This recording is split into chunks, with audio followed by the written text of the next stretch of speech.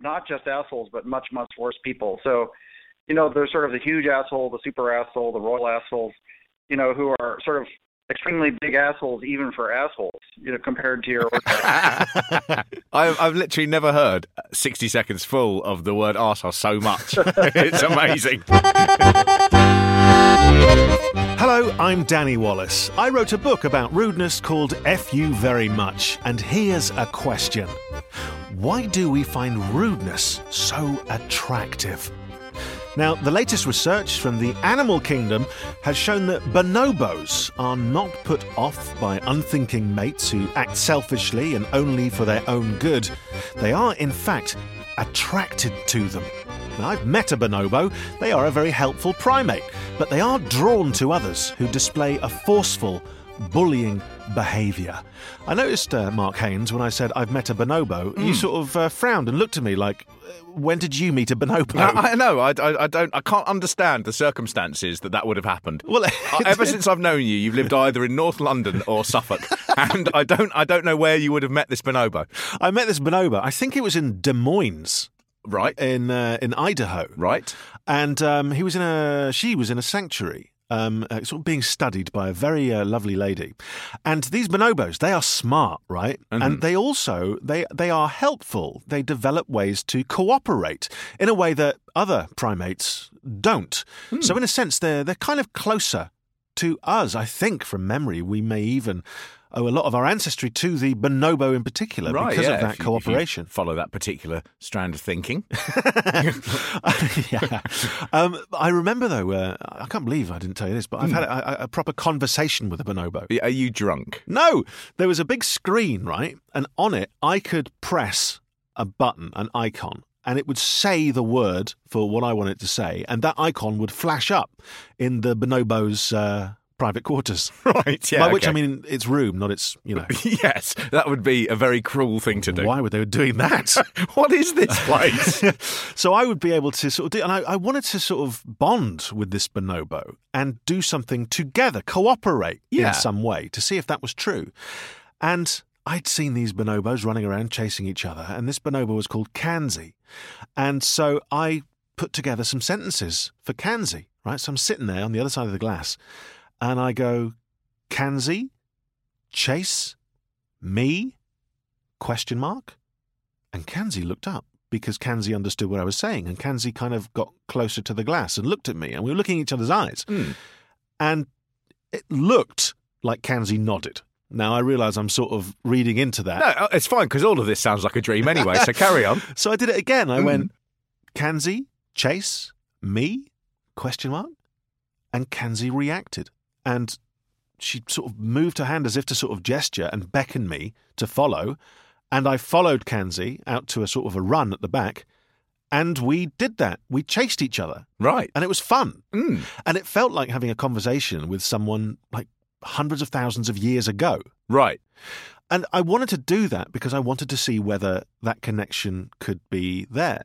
This research says that if I'd gone, Kanzi, you're a dick, Kanzi would have sort of...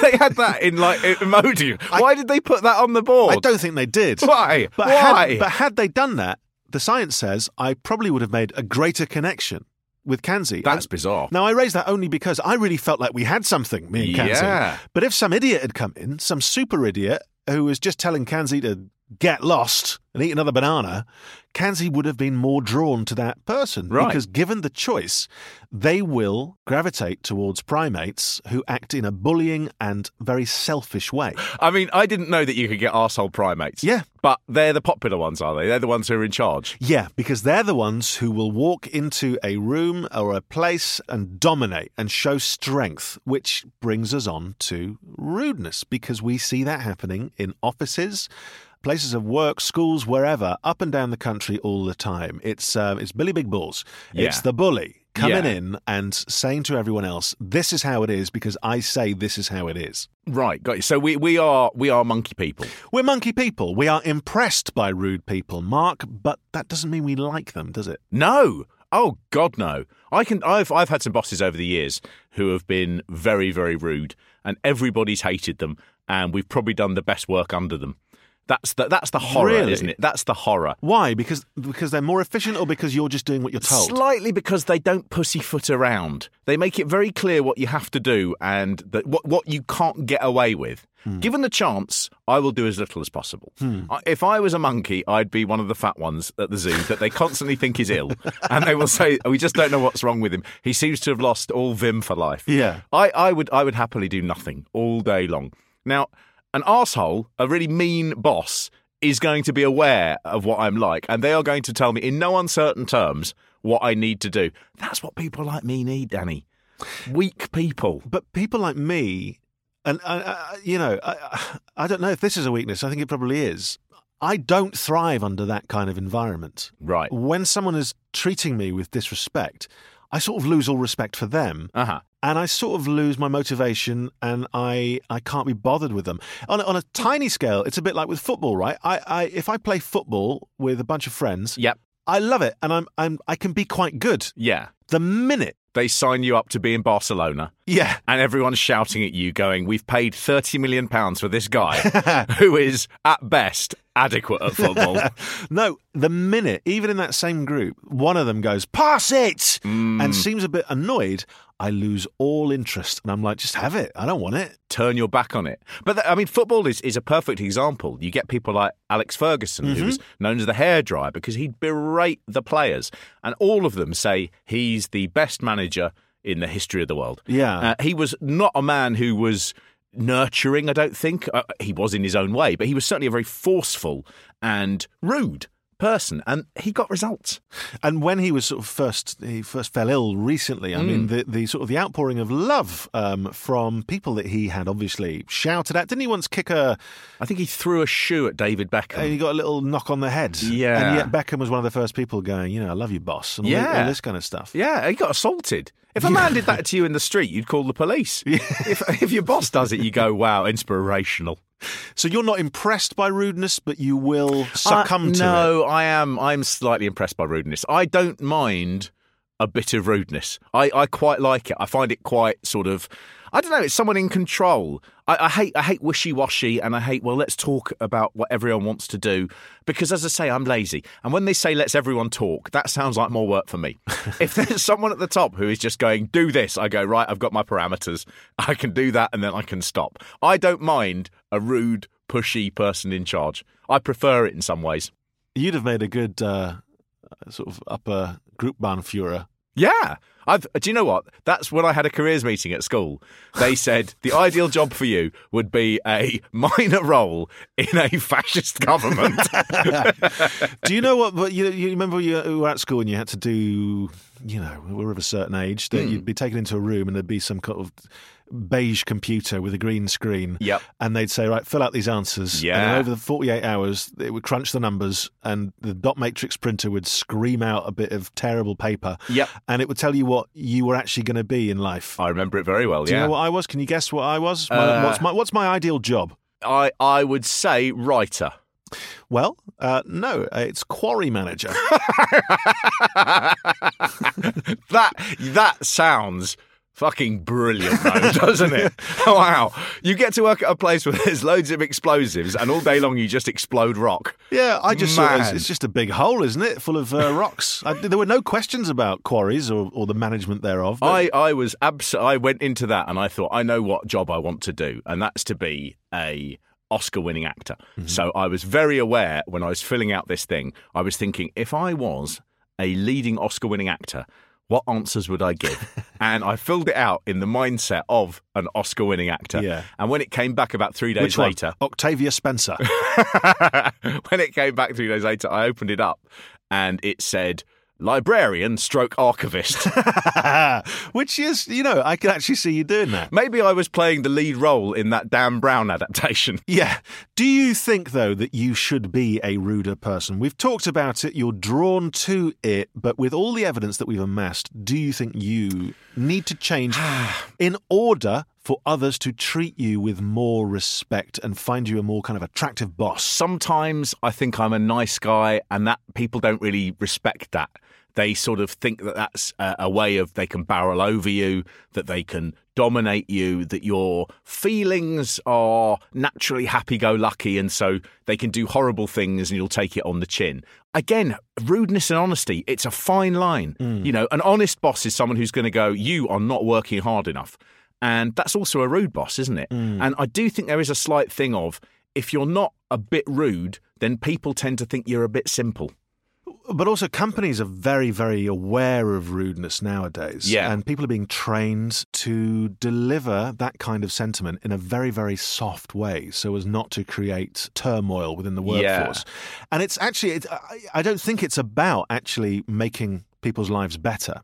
It's because they've looked at the bottom line and seen that an unhappy workforce, a workforce under the thumb, is a less productive one overall. And also that the law is there, that if you are rude to people, you can end up being in a lot of serious trouble these days. You can get done for, you know, all sorts of workplace-based harassment. And that's why rudeness, that's why it's so strange when we talk about it, that it isn't going away.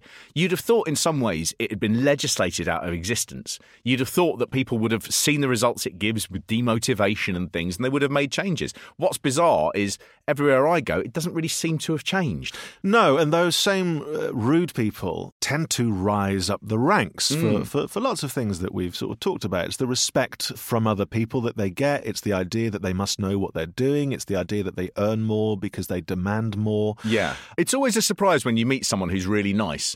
And then you say, what's your job? And they say, oh, I'm the head of this huge organisation. And your first reaction is always, oh, but he seems really nice.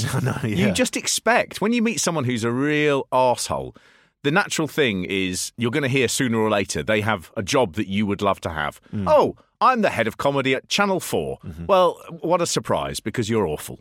I should say, that's not based on anything. I was going for a dream job and trying to make a point that the people there are very nice. I should make that clear. A lot of narcissists end up rising through the ranks. And again, that's a certain type of rudeness because you're only thinking about yourself. There were some studies done that showed when narcissists had to talk about their inspiration, what they find inspiring, they would zone out when listening to other people's tales of inspiration. So they'd all be sitting around in a circle, and you have like a war hero over here, you had a nurse over here, a teacher over here, and then your classic narcissist. And you'd hear the war guy talking about, you know, the most inspiring thing he'd ever seen was a prisoner of war being rescued under the night sky exploding with this and that. And the teacher who would talk about an inspiring moment with a pupil, and the nurse talking about an incredible recovery. And the narcissist would talk about a great deal that they did in business. And then afterwards they were asked, who did you find the most inspiring? And the narcissist would always say, well, me. They found they didn't connect with other people in the normal way. And rudeness is a way of not connecting with people. It's a lack of empathy. It is that sort of narcissism. And we can see that more and more across business and politics. Yeah, that's fascinating. We once met someone together when we went to Germany to do a conference on honesty. Yeah. We met a chap there who was in charge of a big organisation. He had a big firm, and he was trying to be more honest. But do you remember, he hated his employees. Yeah. That was really weird. And I do slightly think if you're in that position of being the boss, you probably get a lot of people all day long asking things of you. Yeah. And so I think rudeness is just a way of trying to cut through some of that thicket of everybody saying, I'm going to need 2 weeks off, and going, well, you can't have it. Right, problem done with. You know, I've got a problem with my desk. Well, you're going to have to put up with it. All of those things that are rude are also a weird way of just going, leave me alone. I can't cope and I'm terrified. And I think maybe some of it does come from fear. Maybe that is an element of why people act in the way they do. It's kind of a shield to sort of protect themselves. It was shown just the other day by researchers at the University of Notre Dame that if you are a psychopath, the ruder and more abusive your boss is, the more you will thrive. Under their tutelage, the more they will inspire you. Oh, I'd like to take back everything I said about working under nightmarish people. Well, it does sound like you'd love it. Yeah. Well, maybe that's my psychopathic streak. Is do you know what it is, Dan? I don't like the idea of being a boss. Can you imagine how awful it must be? That it would just be terrible. I would be so frightened. I would be rude all the time because I'd be desperately thinking about how I could leave that office every day.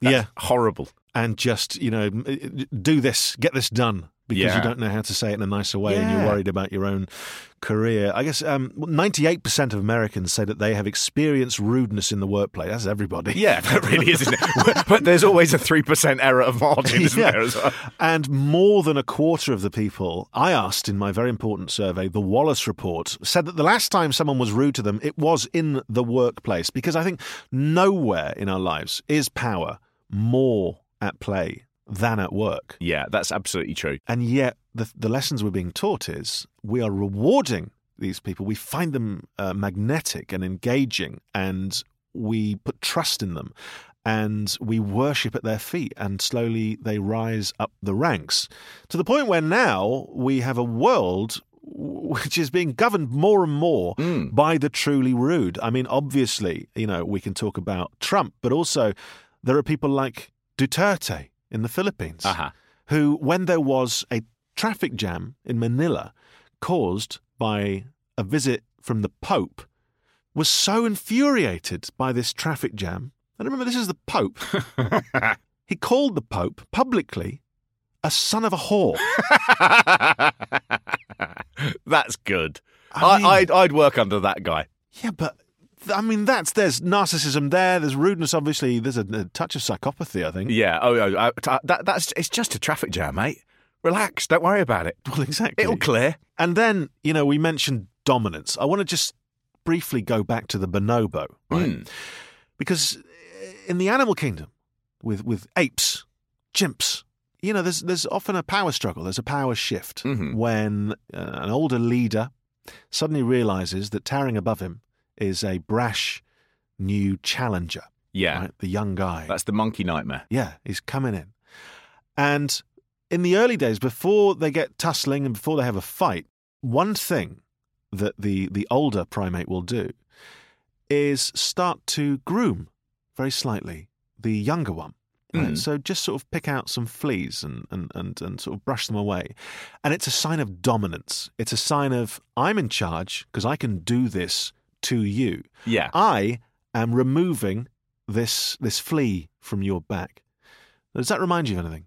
Yeah, that would be like if you were doing well at work, your boss coming up and giving you a shoulder massage.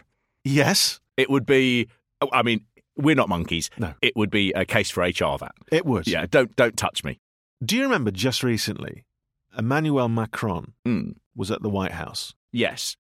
In front of the world's press, and out comes an older primate. Yes. Donald Trump. Yeah. Who, in front of the whole world, said, look, he's here. Oh, what's that? Oh, it's a little bit of dandruff. Didn't he?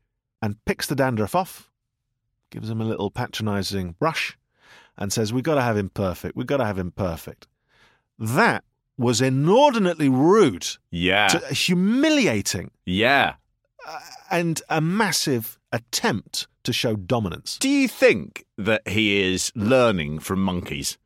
That he's going, how would the monkeys deal with this? Sitting in a room with a load of monkeys and going, so what should I do? And the monkey going, start grooming him. Yeah.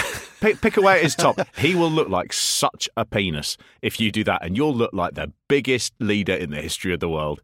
I would hope that Macron later, when they got into a room together, maybe over a banquet, Macron did physically combat him like a monkey would, like a younger monkey. And even though he may have lost this one and be covered in bite marks, sooner or later he knows his chance is going to come. Yeah. Man, oh man. But there was no dandruff there. It was a complete fantasy. This Macron is a guy who spent $30,000 on makeup in a year. Right. Okay. Someone would have checked him before he went out. It's he may funny have seen as himself well. in the mirror. He didn't sort of go, you got a bit of fluff there. But to go dandruff is to also go, you are a filthy Frenchman. You don't wash your hair properly. I've got the quote here. But we do have a very special relationship, said Trump. In fact, I'll get that little piece of dandruff off. And then he wiped what was seemingly an invisible flake off and said, just a little piece. We have to make him perfect. He's perfect. Just a little piece of dandruff. Yeah, but he's trying to be like avuncular, or like he's trying to go, I've got this, I'm looking after everyone. And yet, what a humiliating and rude thing to do. Isn't it? To another statesperson. Isn't it? I mean, it's also, there is something about it being a bodily sort of excess piece. Yeah. I mean, it'd be the same as lifting him up and smelling the back of his trousers like you would a toddler. And just going, no, you know what? He's all right. He's all right. He's been a big boy today and he's managed to get through the day without soiling himself. Well done, Emmanuel. And yet, who knows? He may get voted in again because of that dominance, that rudeness. Rudeness is a huge show of strength. And I want to get into this with our guest. Now, our guest is a professor of philosophy. He's chair of the philosophy department at the University of California, Irvine.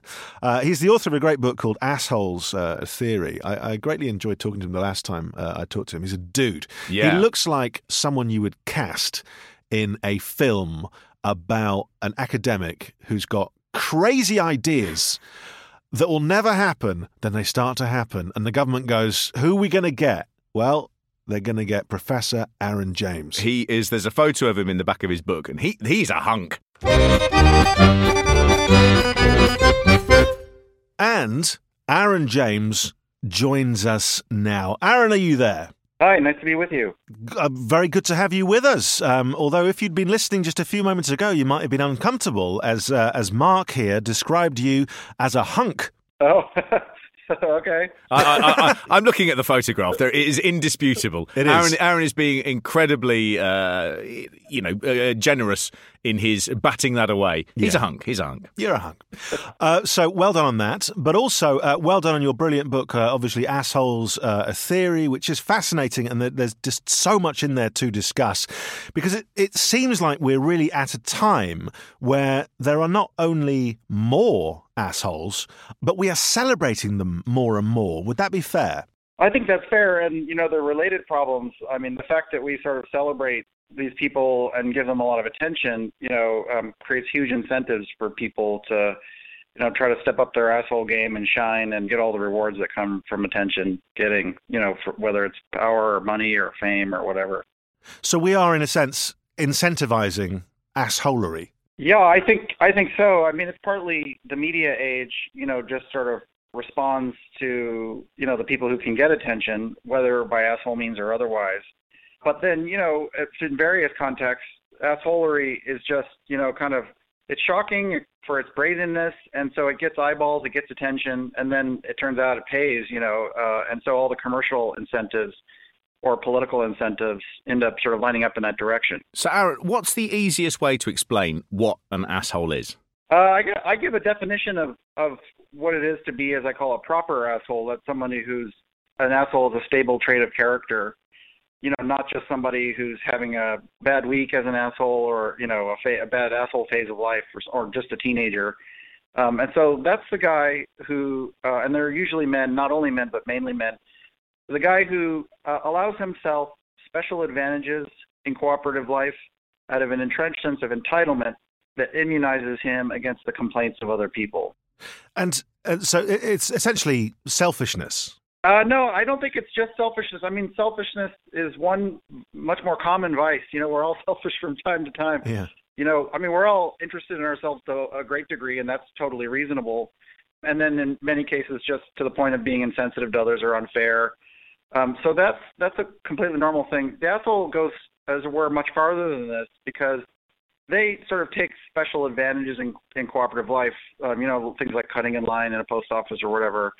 But they do it from a sense of entitlement that, they appeal to the idea that, they're rich so they don't have to wait, or they're beautiful, or they're smarter than these other people or whatever. But now we might all kind of give into a rationalization from time to time in our selfishness. But the asshole is very steady and concerted about it, right? They are systematically taking special advantages, and they're very confident and find it very easy to rationalize. So it's not like you're having a bad moment, taking too many, cookies from a tray or, that's being passed around at a dinner table in a moment of weakness. And it's not even just, giving yourself sort of a bad rationalization in the moment for, parking in a handicap spot or something like that, and then later and sort of immediately feeling like, oh, I kind of telling myself a story, I'm making things up here, and then thinking better of it. This person thinks, like Steve Jobs, for example, used to park in handicapped spaces, and he thought, well, why, I'm rich, I'm a world historical game changer, so I should be able to do this, right? And he was convinced of that, right? He felt very reassured in his sense of entitlement. and didn't see anything wrong with it. Of course, he thought the special advantages in life should come his way. And, the asshole will even go so far as to defend those privileges, in an angry and, entitled way without entertaining objections to it. So they tend to think that there's something very special about them, whether it is wealth, whether it is beauty. They sort of feel like they've got something to trade with the world, and that's enough. It could be one sort of thing, like I'm rich, I'm a winner, I'm beautiful, I'm smart, I'm accomplished, I'm a Nobel Prize winner, I'm, a well-cited academic, things like that. Or it could, for some people, it's sort of like a stable disposition to always find some reason to make themselves out to be sort of entitled or special. And sort of very consistently, or that might work on the fly in a fairly fluid way, but with equal confidence and sense of certitude that they are in fact justified in taking the advantages. And there are sort of gradations of these people, aren't there? There's assholes, but you also mentioned there are super assholes out there. Yeah, so I think that my definition of as I call it, the proper asshole, just fits sort of your basic everyday asshole who's, an asshole at the kids' soccer game and on the road and, in the coffee shop berates the barista or whatever. And from there, there's sort of degrees, there's much worse assholes, not just people like, your Hitlers or your Stalins who are sort of, not just assholes, but much, much worse people. So, there's sort of the huge asshole, the super asshole, the royal assholes, who are sort of extremely big assholes, even for assholes, compared to your I've literally never heard 60 seconds full of the word arsehole so much. It's amazing. Well, exactly. And that, I mean, do you find yourself, because you have, and this is a weird sentence to say, because you have sort of immersed yourself in a world of assholes, do you find yourself seeing more assholes around society? Are you more attuned to the world of the asshole because of it? Yeah, I definitely am. I mean, that was really why the theory of the definition. I mean, I initially had the idea of a definition because I thought, wait a minute, asshole is a definite type that you can sort of define and get clearer about for yourself. And once I started working with the definition, I felt like it was much easier to spot them. And that was partly why I thought the definition was a good definition. But then it also, there's lots of gray areas as well. People who are, it's an asshole-like thing, and you want to know, is this really a stable trait of character? But oftentimes, the details of the situations just really suggest, that it's only a certain type of person that would do this. And then that I feel much clearer and much more able to sort of identify the different assholes and their different types and stuff like that. So that's, useful in one way, but also maybe a curse. So, by and large, are arseholes successful people? Well, let's see. I guess by and large, maybe, but not necessarily. You can have assholes sort of in any context. But a couple things you might say is, for one, to successfully pull off being an asshole, you have to have some redeeming qualities, just because the costs you're imposing on other people are pretty high. So they often won't deal with you or put up with you unless you offer something redeeming, like you're rich or you're especially talented or smart or whatever, I mean, if Kanye West weren't perceived as some kind of musical genius, no one would put up with him for 5 minutes, right? No, he'd be a man. He'd be a man shouting outside a shoe shop. Yeah, right. Yeah, just another carnival barker. Yeah. But another thing is that success of various kinds, whether money or status or power, also in the way of power corrupting, etc., in the traditional way, also tends to make people more self-entitling and less empathetic and less aware of the needs of people around them. And that's actually just a documented trend in psychology or social psychology. So I think that it's not inevitable that people, as they get richer or grow in status, become assholes, but the risks and temptations become much greater. And why are we sort of attracted to these people? Is it because they break the norm? Is it because we see them as somehow brave? For in this, in this sort of current climate, we're always talking about how wonderful we find people being honest, or their opinions are refreshing, or they're not politically correct. Is it about breaking the rules? Is that why we find them attractive? Yeah, I think that's part of it. The transgressiveness and even being brazen in transgression is sort of exciting to see, because even if we wouldn't do it ourselves or don't approve of it being done, it's still sort of intriguing to see. In a way, like it goes back to Plato's Ring of Gyges, which gives its bearer powers of invisibility, and so you can avoid accountability. So it's kind of a fun exercise to imagine like what you would do with if you could be invisible at will. You could evade accountability, you could break rules whenever you wanted to. So that's a kind of intriguing thought, and then some people are actually living it out. But I think the key to the success for the asshole is not being so obvious, conspicuously evil or destructive that people feel like this isn't just a transgression. This is like, a dangerous force, and we have to rally together to stop this kind of person. So I think the key is sort of finessing it, is sort of being transgressive, but not so far beyond the pale that people can effectively rally to hold you accountable. And how should we deal with assholes when we meet them? Is there any way that you can deal with them so that you're mitigating their arse-holish nature? Yeah, I think you can mitigate. I mean, the best thing to do where possible is just to avoid them, as far as you can. That might mean bearing significant costs, like in a workplace, firing somebody who's a talented employee, not hiring somebody who's the best, even who's really good at the job in some way.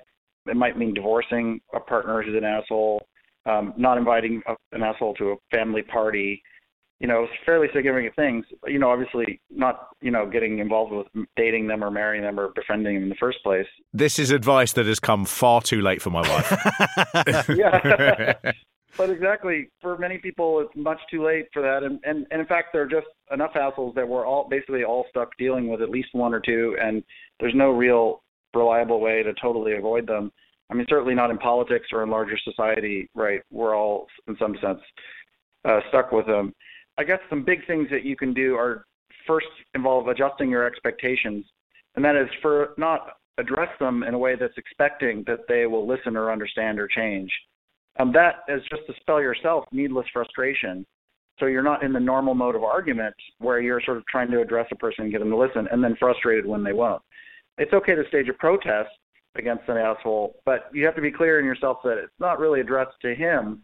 It's addressed maybe to bystanders at the post office or whatever, like, hey, buddy, get to the back of the line, asshole, kind of thing. Or it's for you to uphold your own sense of self-respect or for others. But you want to give up the expectation that this guy is going to listen or change. And just two things to finish, Aaron, if I can. Sure. The first thing is, are assholes, are they born or are they made? I think they're made mostly. I mean, they're mostly men. There's some women assholes, but not that many. And why there's a difference, I think, is mostly just because of how we socialize, girls and boys very differently. Girls are closely watched and sharply sanctioned and policed, and boys, they get a lot of slack, and boys will be boys, and you can't really expect them to pay attention or be considerate. And that sort of carries through in a big way. You could argue, I guess, that, there's some sort of natural dispositions among boys and girls, or men and women, with differences in testosterone that lead to aggressiveness and maybe less empathy or something like that. But at best, those are sort of just underlying broad dispositions or tendencies which can be activated very differently depending on civilization or the type of culture of civility or family that a kid's being raised into. So I think it's ultimately socialization that, and gender roles that make all the difference. Yeah, I that tends to chime with at least my own sort of anecdotal evidence, Mark. Yeah, 100%. I mean, for every, one woman arsehole you meet 50 men arseholes. Yeah, exactly. Yeah, exactly. And Aaron, in many ways, you're sort of the asshole whisperer. Is who we're sort of talking to. And just a final thing, we've mentioned this one word almost constantly during the last few minutes, the asshole word. I noticed that as Brits, we find it uncomfortable because we sort of gravitate towards the word arsehole. But asshole seems to be a particular word that describes these people just brilliantly. But were there any other titles for the book that you considered? Well, not really. I mean, except initially, I was talking with the person who became my agent for the book, and he suggested, well, one-word titles are attractive, sort of in a general way. And I thought, oh, really? What about asshole? And then I thought, oh, yeah, that's disgusting, just asshole. And I thought, wait a minute, assholes, plural. Oh, that's a trait of character. That's fine, right? And that was it. So from then on, it was obvious that should be the title. Yeah, what a difference one letter can make. If I cover it with my fingers on the cover, it looks absolutely pornographic. It does, yeah. No, Mark is holding it up now, hiding the S, and really, I'm disgusted even talking to you. If I saw someone reading this on the train, I would call the police. Aaron, thank you so much for taking the time. Assholes a Theory is the book, and that was a great insight into assholes and assholery. Thanks, this was really fun. Well, our thanks to Professor Aaron James there, author of Assholes, a Theory. I really would say get a hold of the copy of the book, because that photo of him, he is gorgeous. No. Get a hold of a copy of my book, and then, should you wish to read further on the topic, get Aaron's. I always feel awkward saying asshole in an American way. I can't. It's asshole. That's what we say. It is, but arsehole is a much harder word here than asshole is in the States. And I do notice a lot of like younger people would, my niece and nephew, for example, would say asshole rather than arsehole. And we sort of need that word because we don't have a direct translation for the American asshole. No. Is prick? It sounds a bit hard, doesn't it? Yeah, it does. Wally. Wally's no. It's awful, isn't it? Ninny hammer. Zing. Weirdly though, asshole came up in another famous experiment to do, well, obviously with rudeness, but also to do with power. It was done in, I think, the early 80s by Dove Cohen and Richard Nisbett. And it was to see whether people from different parts of the same country would react differently to rudeness in the way that, someone in Carlisle may react differently to rudeness. Please tell me they just drove around in a car with the window down, shouting swear words at people. No, they did a very interesting thing. They got people from the northern states of America, places like Maine and all that, and people from the southern states of America, Alabama and so on. And there'd been much higher rates of shootings in the southern states because people would get drunk at barbecues. Someone would say something about someone else's mother and they'd get shot. And whereas if you said something about my mother, it's very unlikely that I would shoot you. Yeah. I would use words as my weapons, that kind of thing. But there was such a culture of honour in the southern states where I suppose the people who had moved there, it was much harder to survive in those states than it was with the sort of the more puritanical people moved up to the north, I think, and life was a bit easier. Yeah. So what they did was they had a very narrow corridor. And they told you that your task was to take this exam, and you take your exam, and then you had to take it to the end of the corridor and put it in the pigeonhole. Now, forget the exam. The exam was irrelevant. What they wanted to see was the bit where you put the exam in the pigeonhole, because just as you walked down the corridor, some massive bloke would walk towards you, and you'd have to squeeze past the massive bloke. And as you squeezed past the massive bloke would say the word what? Asshole. Oh, great. Now, I emailed Richard Nisbett and asked him why he chose that word. And he sort of just shrugged and just went, it is the canonical insult word in America. It just fits. Yeah. But in the people from the north of America, it didn't really affect them that much. They were sort of confused, but they just went. Yeah. The guys from the sort of honour-heavy south felt that they had been so slighted by this stranger that when they did tests afterwards, they found their blood pressure had spiked, their brain activity was going crazy. They felt very, very stressed. And it showed that one word, in this case, asshole, and a show of dominance and a show of power would have radically different effects on people from different walks of life and different just areas of a country. What a bunch of arseholes. If you've enjoyed this podcast, please consider leaving a glowing review. It'll help new people find it, give us something nice to read too. My book, F You Very Much, has a lot more about why we are the way we are and what we can do to stop it. It's available right now to download or in paperback. My thanks to Mark Haynes. And next time we'll be asking, could rudeness kill us all? Spoiler alert, yeah. Till then, F you very much.